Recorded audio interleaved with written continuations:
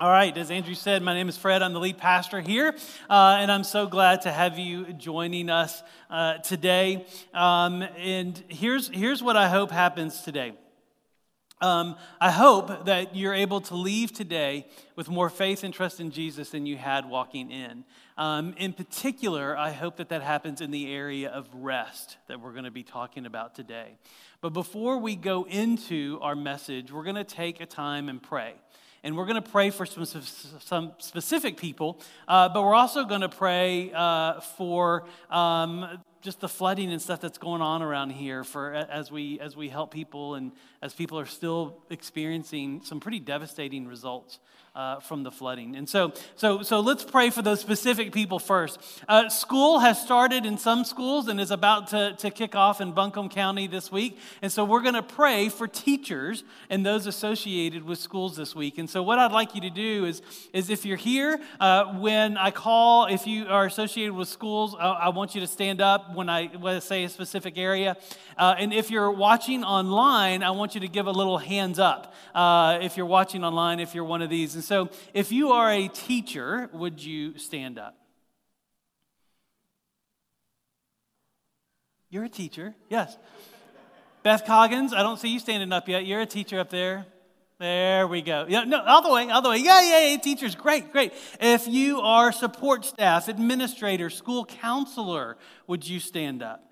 If you are a homeschool teacher, would you stand up? Because that means you are a teacher, administrator, counselor, support staff, and school board. If you're a part of the school board, go ahead and stand up too.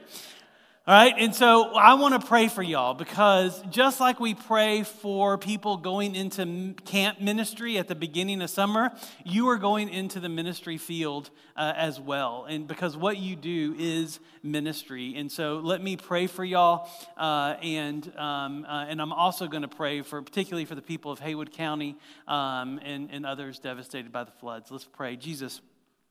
People debate about what should happen in public schools, and they'll do that all day long. But God, you specifically put your people in places of education to not only teach them how the world works, but in many ways to point their students to you. And in some schools, they're able to do that clearly and overtly and with boldness. And in other schools, they do that in ways that are less overt and less out in front, but yet they're there. And they get to be ministers to your kids and to your students. And so, God, thank you for these teachers. I pray for them no matter where they're teaching and the administrators and counselors and support staff and school board members. And we pray for all of them, particularly this year as they're going into yet again another COVID year and navigating all the things that comes with it. And God, I pray for them specifically that you give them extra grace, extra patience, extra creativity this year, extra diligence, Father, and then I also pray that they will have these great moments where you just shine a spotlight on some kids, where they are making strides and making improvements, and where the gears are clicking and they get it. And I know that brings such joy to teachers and administrators' hearts. And sometimes it's so easy to overlook those moments. But God, I pray that you highlight them because you're doing that. And so God, thank you for them. Thank you for the work that they do.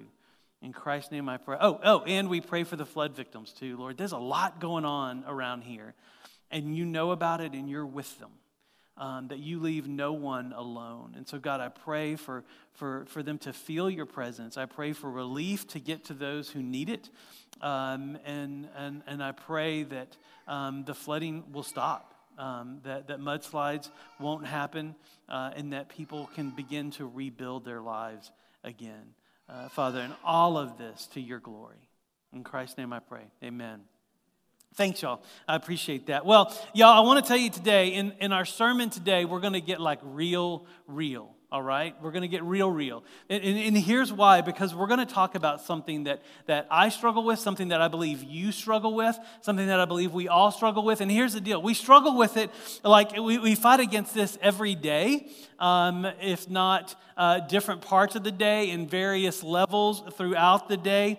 And it's something that we all do. And here's the deal. It's even captured in this great story about Jesus, and a great story about what Jesus was doing with his disciples. You see, they had just finished this busy day of ministry. It is actually one of the busiest days of ministry that Jesus had, and they were going from one village to another. And so they did what they did back then, and the easiest way oftentimes to get from one village to another was to hop in a boat and go from here to there. And so that's what they do. They hop in this boat, and they start going from one place to another.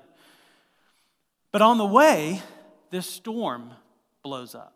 Now, it's not like an afternoon storm like we have here, you know, those little afternoon little showers and stuff. Like the scriptures say, it was a ferocious storm that literally came out of nowhere. And so what happens with this storm is water starts filling the boat. Has anybody ever been in a boat when water starts coming in? Like I was a kid once and we had this canoe type thing. I'm not even sure it was a canoe, right? It was more of a thing that floated. Kind of, because when we got in it, like all of a sudden at the seams, water started coming in. And if you've ever been in a boat when water starts coming in, you kind of know what the disciples feel like. Now, add on top of that this ferocious storm. And the disciples did what I did and what you probably do is we start trying to keep the waves from coming in and get the water that's in there out, right? Like that's what they started doing. And they started doing everything they could to keep the waves from coming in and to get the water out. But here's the crazy part about this story, if you're familiar with it. Where was Jesus when this was happening? Now, I'll give you a clue. He was in the boat, but where was he? Do you remember? Sound asleep. Remember, it was a busy day of ministry, and he was sound asleep. You see, in Mark 4:38, you don't have to turn there because this isn't going to be our text today, but it says this. It says, Jesus was in the stern, asleep on a cushion, sound asleep while all this is going on. So he's in front of the boat, sound asleep. And Mark even writes this. He says, the disciples woke him and said to him, Teacher, don't you care if we drowned? Like, can you imagine looking at Jesus and saying, don't you care? Because that's what they did. And so I'm wondering, can you think of a time where you maybe wondered the same things that the disciples wondered? Right? Have you ever thought, Jesus, don't you care? Right? Now, this is the real part, right? Because we're in church, and we'd be like, no, I know Jesus loves me. I know he's with me, right? And that's the right answer. That's what your head's telling you. But I want you to get real with all the vulnerability that the gospel gives us. Have you ever thought, Jesus, don't you care? Don't you care that my child is rebelling? Don't you care that my spouse is having an affair again? Don't you care that I'm broke? Don't you care that I'm alone? Don't you care that my parents don't understand me? Don't you care that I don't have any real friends? Don't you care? Let me ask the question a different way to relate to the disciples. Do you ever feel like you're doing all the work and Jesus is sound asleep? Do you ever feel like you're the one trying to hold everything together and Jesus doesn't seem to care or pay attention? Have you ever felt like this? Have you ever felt like I'm doing all the work while Jesus just waits? Like Jesus just sits there. I'm trying to do what my parents want to do, but they still want more. I'm trying to find a job, but can't. I'm trying to, I want to date somebody, but apparently nobody wants to date me. Have you ever felt like that? I'm trying to make friends, but gosh, it seems like nobody ever wants to be friends with me. Well, if so, then you know what it's like to feel like you're doing all the work and asking the question, where are you, Jesus? And if that describes you in some area of your life, then there's often this byproduct that accompanies that. When you feel like you're doing all the work while Jesus waits, there's a byproduct. And listen, I know this to be true because it's in me, and I think it's in you too. And today we're going to see how to resolve this tension and how Jesus gives us a very particular type of rest. That Jesus gives us a rest from control. Right? Because in our hammock up here, we've been talking about the things that we kind of put in this hammock that make rest really hard, and today's is control, right? And so Jesus gives us rest from control. Now, here's what control is that byproduct of feeling like you're doing all the work while Jesus is just sitting there waiting. Oftentimes the byproduct is I'm going to control. I'm going to control people. I'm going to control what I can. And here's what I mean when I say control. It means that we do the work of Jesus instead of letting Jesus do the work that only he can do.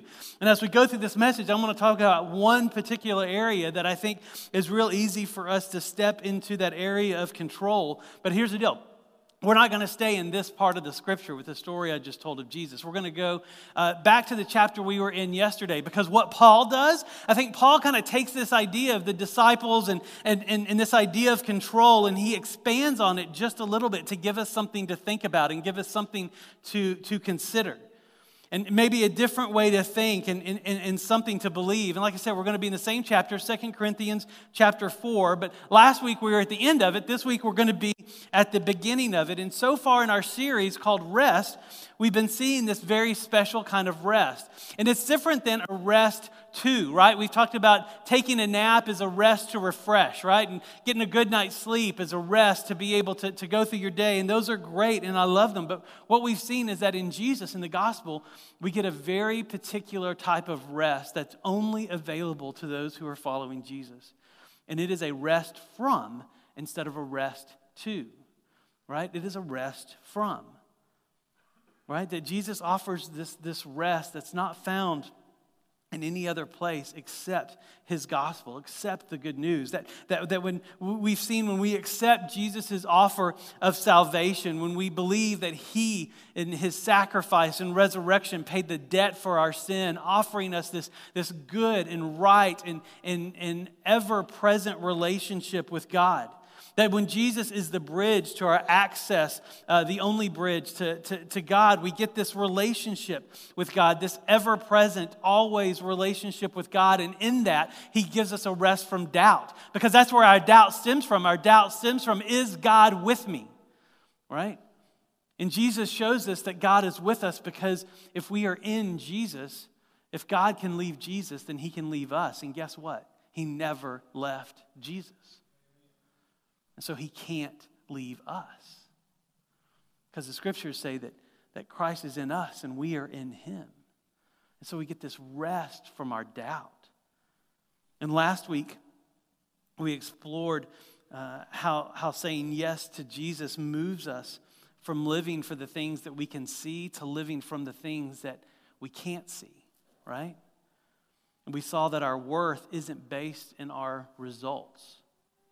Because of the gospel. Because if Jesus is in us and we are in him, then that means that God approves of his son, which means he approves of us. And so we're not a failure. Even if you fail everything you attempt, you're not a failure. Because God has approved of you. And so in that, we get this rest from our performance, that since Jesus is in us and God is pleased with us because he sees his son in us. And so we have this rest from performance. Well, today Paul is going to talk about how we can rest from control. And what he's going to do is he's going to start with the most common forms of control that there is. Look at 2 Corinthians chapter 4, verse 1 says this. It says, therefore, having this ministry by the mercy of God. Now, I want to explain this just a minute, because Paul uses the word ministry. And oftentimes when Paul or the scriptures use the word ministry, it's real easy for people that aren't in ministry to think that he's not talking about me, right?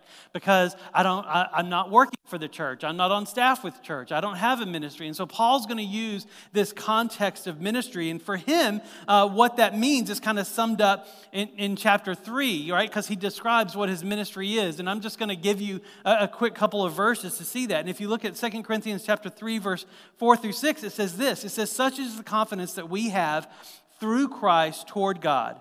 Not that we are sufficient, right, in ourselves to claim anything as coming from us, but our sufficiency is from God, right? The God who has made us sufficient to be ministers of a new covenant, not of the letter, but of the what? Of the Spirit. For the letter does what? Kills, but the Spirit gives life. And see, and that was Paul's context of ministry. His context of ministry was to proclaim the fact that in Jesus we have life. That life isn't found in obeying the rules of the Old Testament. It's found in living by faith in the one that those rules point to, and that is Jesus. And so his ministry was to point to Jesus and to tell people about Jesus and to say that life is found in this relationship with Jesus, not in this life of obeying God's law, which is a big deal for Paul because he was really good at obeying God's law. And yet Jesus changed him. And his ministry started in that life change. And so that's what he does. This bold claim is that life is with God is found not in obeying the law, but living by faith in Jesus.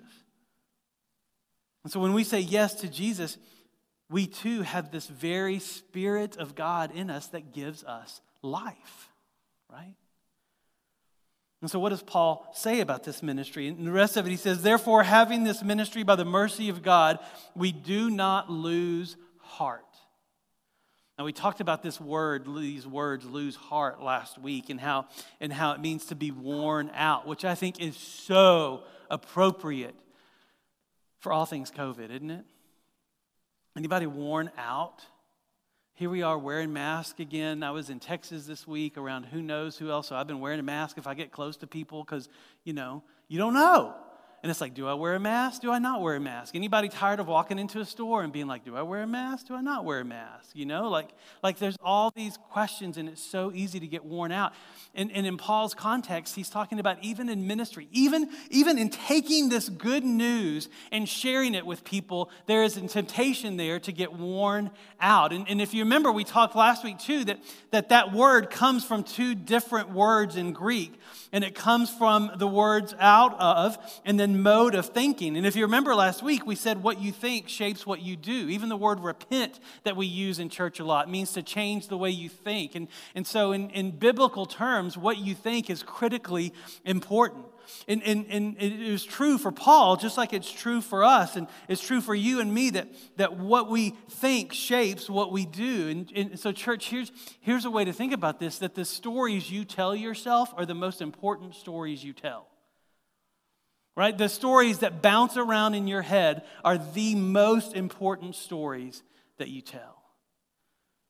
And these stories bouncing around in your head either lead you to Jesus and letting him do the work that only he can do, or it leads you to think you've got to do the work while Jesus sits and waits and sleeps, that you have to do all the work of God without God. Well, let me tell you, we're going to see that there's one way of thinking that leads to rest, and there's another way of thinking that leads you to being completely worn out. And look at chapter 4, verse 2, because what Paul's going to do is he's going to show us some ways to respond so that we don't get worn out. Right? He's going to show us this better way. Look at chapter 4, verse 2. He says this. He says, we do not lose heart, but we have renounced disgraceful and underhanded ways. Now, the ESV, if you're using an ESV, uses the words disgraceful and underhanded. The NIV uses the words secret and shameful ways. And I kind of like the NIV translation a little bit better, and because I think in looking at the language, that idea of shameful is what makes the big difference. And let me explain what I mean about translations. If you're new to the faith and new to what's he mean different versions of the Bible, like I was on a mission trip one time in Latvia and we got thrown in jail, which is a great story. I'll keep that part fun. I mean, it's not a big deal. We just didn't have the right visa, but But we got thrown in jail, and there were these guys there from Kentucky. And, we were in there for 8 hours or so, and so we all had our Bibles and backpacks and stuff, and so I just kind of went off to a corner, and I was reading my Bible, and I underlined a part, and he walked by, and he's like, "Oh, you're scratching out the parts you don't like." And I was like, "No, I'm just underlining the parts that I do." And he was like, "Oh, I didn't know you could do that." Yeah, so when we say different versions of the Bible, it doesn't mean that there's different stuff. It means that the original languages of the Bible were primarily Greek and Hebrew, that the Old Testament was in Hebrew, the New Testament was in Greek. And what happens is when you're dealing with ancient languages to put them into English, those translation work can be very hard and very difficult and very rewarding. And when people are making translations, they do it for different reasons, like they do it for different readability levels. The NIV is written on a 7th grade reading level. The ESV is written on an 11th grade reading level, which means there's different kind of vocabulary words that they can choose from. And so this work is hard, which is why it's really engaging sometimes to have different versions of the Bible out so you can see what these teams of translators and scholars, how they interpret the original Greek and Hebrew, at least as close as we can get to the original Greek and Hebrew. And listen, if you're a student and you love languages and you have an affinity for languages, take some Greek and Hebrew. Because the Bible opens up so much when you can look at those original words and see like what they mean for them. Because we need a new wave of Bible translators too. And so maybe that could be you. Right? So that's what I mean when I say that there's different translations, and I like the NIV. I think it captures it a little bit better. But back to our passage, because you see, what Paul is letting us know is that there's something about being worn out, right? There's something that when we're worn out, there's often a path to get us there. It may be even something that we do when we're already worn out. When we're doing all the work of Jesus instead of letting Jesus do the work that only he can do. And one of those ways is we try and control the outcome by hiding, right? Secret and shameful ways, right? Because secrets can be a form of control. Secrets can be a form of if I tell you this about me, then you won't like me. So I'm not going to tell you this about me so that you can like me. But the problem with secrets is if you don't know the real me, you don't really like me. You just like the person that you think I am. Right? Now there's a difference between secret and private. And that's why I like how the NIV captures it. It's because secret has this tagline of shame attached to it. It's the things that I'm ashamed of that I don't want to share. You see, we hide what we're ashamed of. And we hide what we don't want others to know. But can I give you this incredible gospel truth here?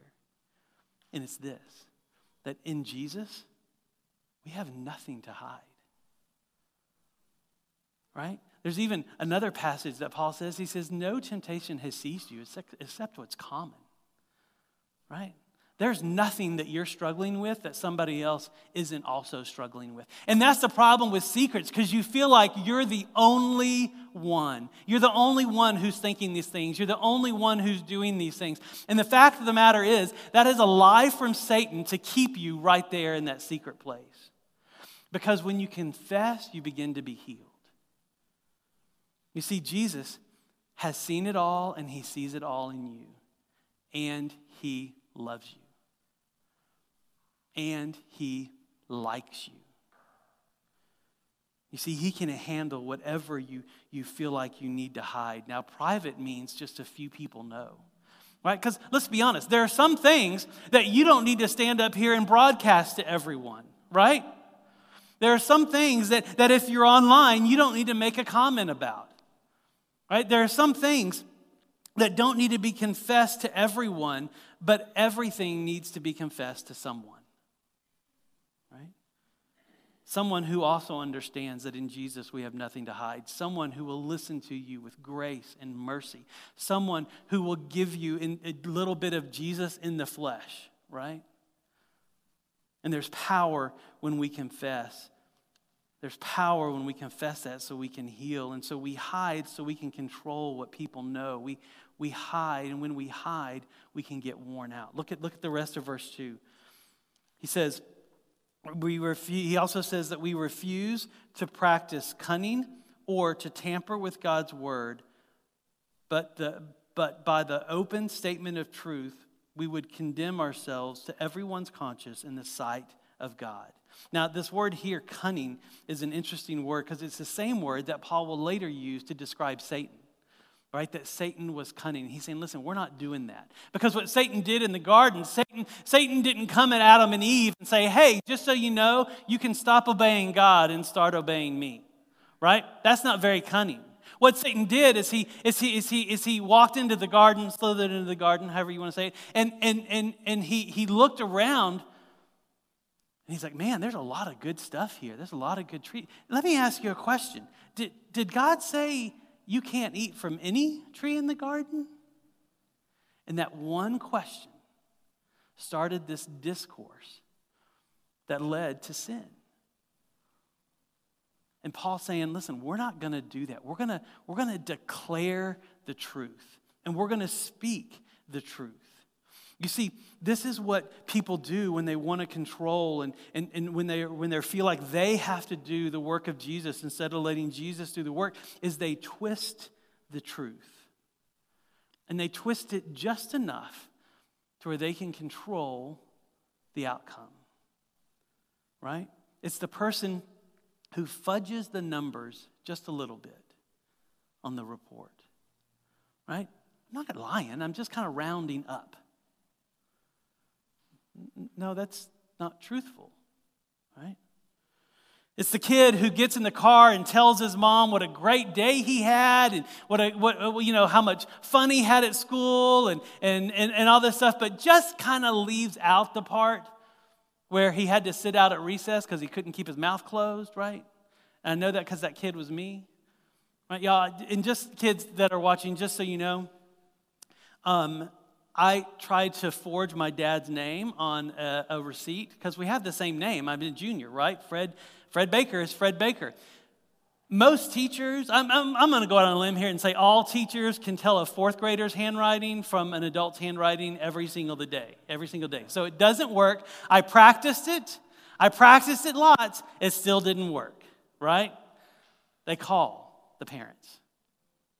And that's when the truth comes out, right? But that's what people do to control how others see them and how others respond, is they twist the truth. You see, lies can be a form of control. Not just secrets, but lies can be a form of control. And these cunning lies, these half-truths can be a path that lead to control, and that path leaves you worn out. Here's the great thing about telling the truth. If you tell the truth, you know how many stories you tell? One. When you lie, you got to keep up with all the what did I tell this person? What did I tell this person? What did I tell this person? When you tell the truth, you've got one story to tell, and it's easy to remember. Right? When you have lots of versions that you got to tell, it can be exhausting. And then Paul gives this little commentary on ministry in general. He says this, and even if our gospel is veiled, because I think for Paul, this is the part that wore him out. Like the gospel changed his life. Right? And it says that God removed the scales from his eyes so he could see. And so I think it's easy for Paul to stand up and say, this is Jesus. Why don't you follow him? And people are like, I don't understand what you're talking about. And it's easy for him to be like, why do they not understand? Now, this is my speculation, but I think I can hear Paul's heart in this. And saying, guys, this is where I can get exhausted. This is where I can get worn out. But then he gives us the answer to this, that God has veiled it. For the people that don't believe, he said, I don't even lose heart over this. And here's why. He said, even if our gospel is veiled, it's veiled to those who are perishing.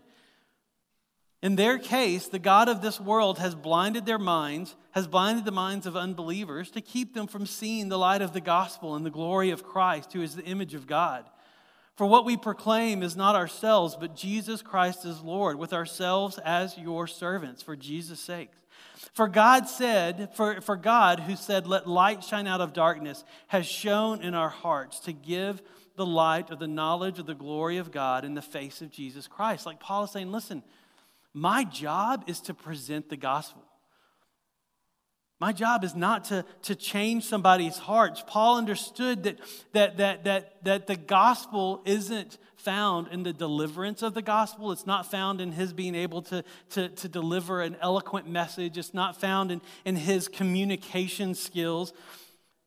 That for a heart to change is dependent upon God to do just like God did for him and to remove the scale from his eyes and to help them to see that his role was to serve and his role is to speak. Y'all, I've been kind of out of the news because, like I said, I was in Texas doing helping my mom and stuff, and so we just didn't watch much news.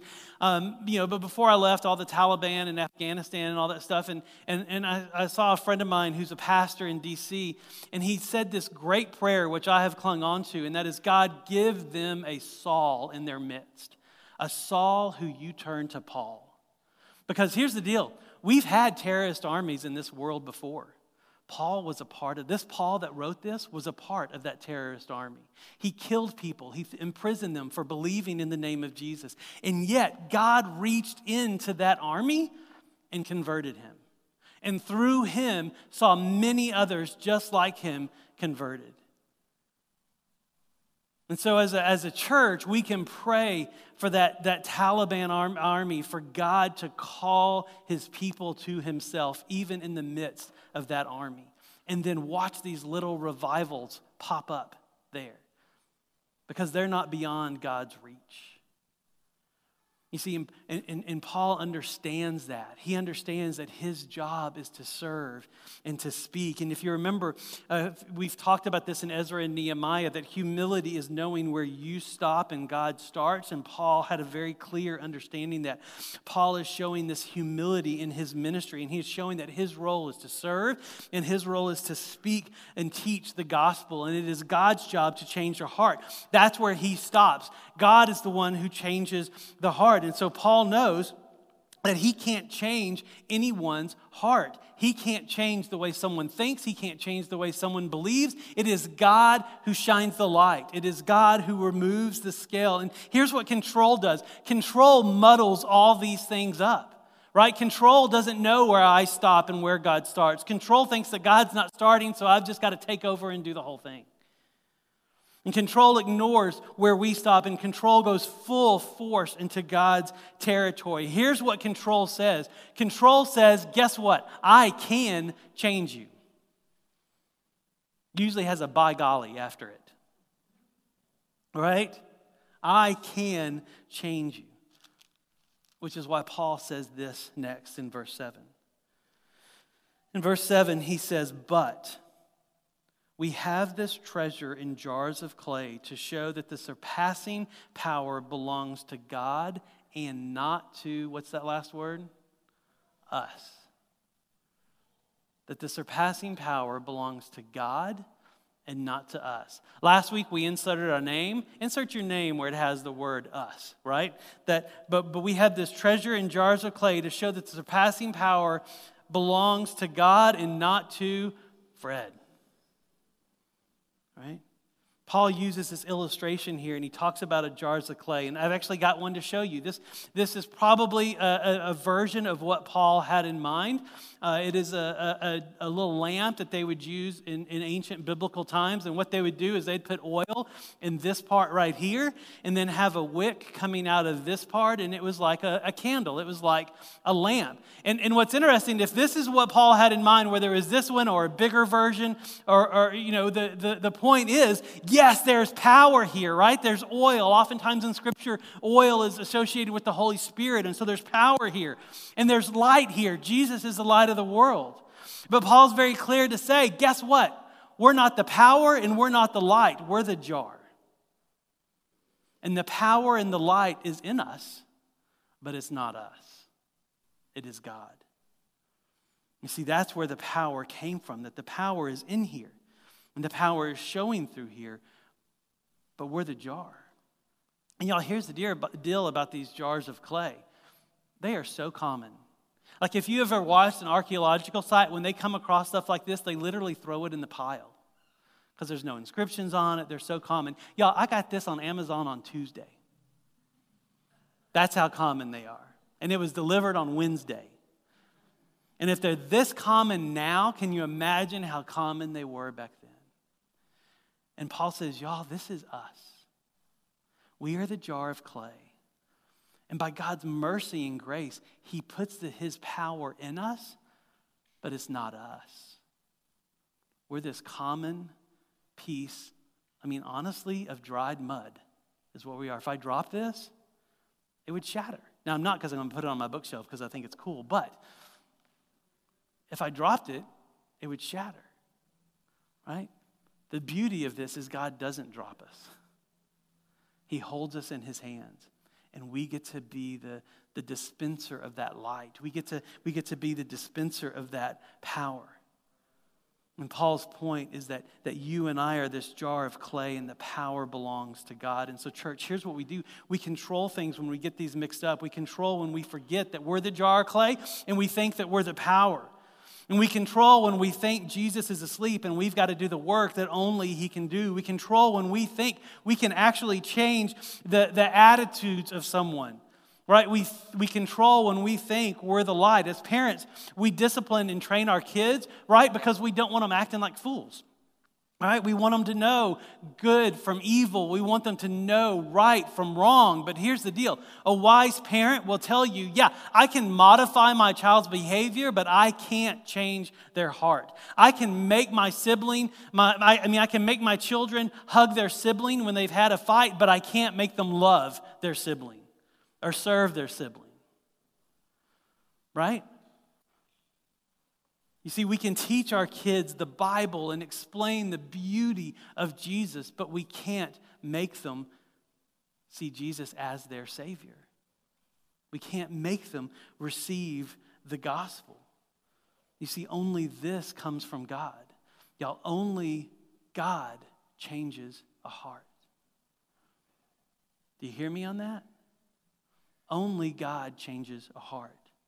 And re-engage in our marriage ministry, there's this phrase we use called stay in your own circle. Because what we do is we say, okay, if you draw a circle around yourself, you have the ability to change everyone in the circle, and that's it.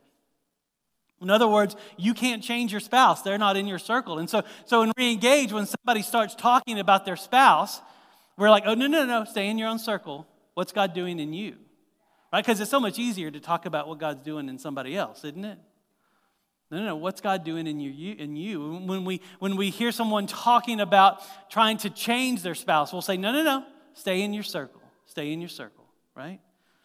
Y'all remember the disciples in the boat that I started off with? They're working frantically to keep the waves from coming in and the water that's in to get it out. They asked Jesus if he even cares. Do you know what Jesus does? Here's what Jesus does. He doesn't stand up and start emptying the water out with them. He stands up, he raises his hand, and he tells the storm to be quiet. And he calms the storm. Can you imagine? You're literally worn out from trying to keep the waves from coming in, from trying to get the water out, and Jesus just stands up and goes, hush. And all of a sudden, still and quiet waters. You do exactly what the disciples did. And they said, who is this guy? He can control the wind and the waves. And it says they worshiped him. You see, we are the jars of clay. We aren't the power of God. And that's what Jesus is showing them. He's displaying the power of God. And the stuff that we think we have to control, the stuff that we think we have to do is literally a whisper to Jesus. Hush. And it'll calm. That's the power of God. Now, oftentimes, we have to flip that. We're the ones that have to wait while Jesus does the work. I don't know about y'all, but I don't like to wait. Do y'all like to wait? No. But yet, when we do, we get to see the power of God. We get to see the winds and the waves be still. So here's the question for you to consider. Is this, where am I trying to control? Where am I trying to do the work that only Jesus can do? Now listen, I know, because here's what's happening in my head right now. What's happening in my head right now is, yeah, but. What about, I've still got to do this. I've still got to do this. Here's my question, do you? Do you? Do you still have to do that? Consider, where are you trying to change someone instead of letting God change them? Where are you hiding a secret so that you can control how others see you? Where are you not believing and not speaking the truth? Church, let today be the day that we confess that. And if you need someone to confess that to, you can come up to me. We've got elders here. Matt's an elder. Josh is an elder. Jared's an elder. We've got prayer team people. Well, we did. They left with their kids. So, but we've got people, right? We've got people who would love to pray with you. Trish is on the prayer team, so she can pray with you. And if you're online, we've got prayer hosts there that can pray with you. And so today, in confessing our control, we can be healed from it. And so maybe the step for you today is to confess that. I'm going to leave you with this final verse from James. It says, therefore, confess your sins one to another and pray for one another so that you may be healed. Let's pray. Jesus, would you heal us? Would you make us a people that don't try and control your world, that don't try and feel like we have to hold all things together, but we trust you to hold all things together because your word says that's your job, that you hold all things together. And so, Father, we trust you to do that. Help us to be a people that speak the truth. Help us to be a people that don't hide. Help us to be a people that wait. In Christ's name I pray. Amen.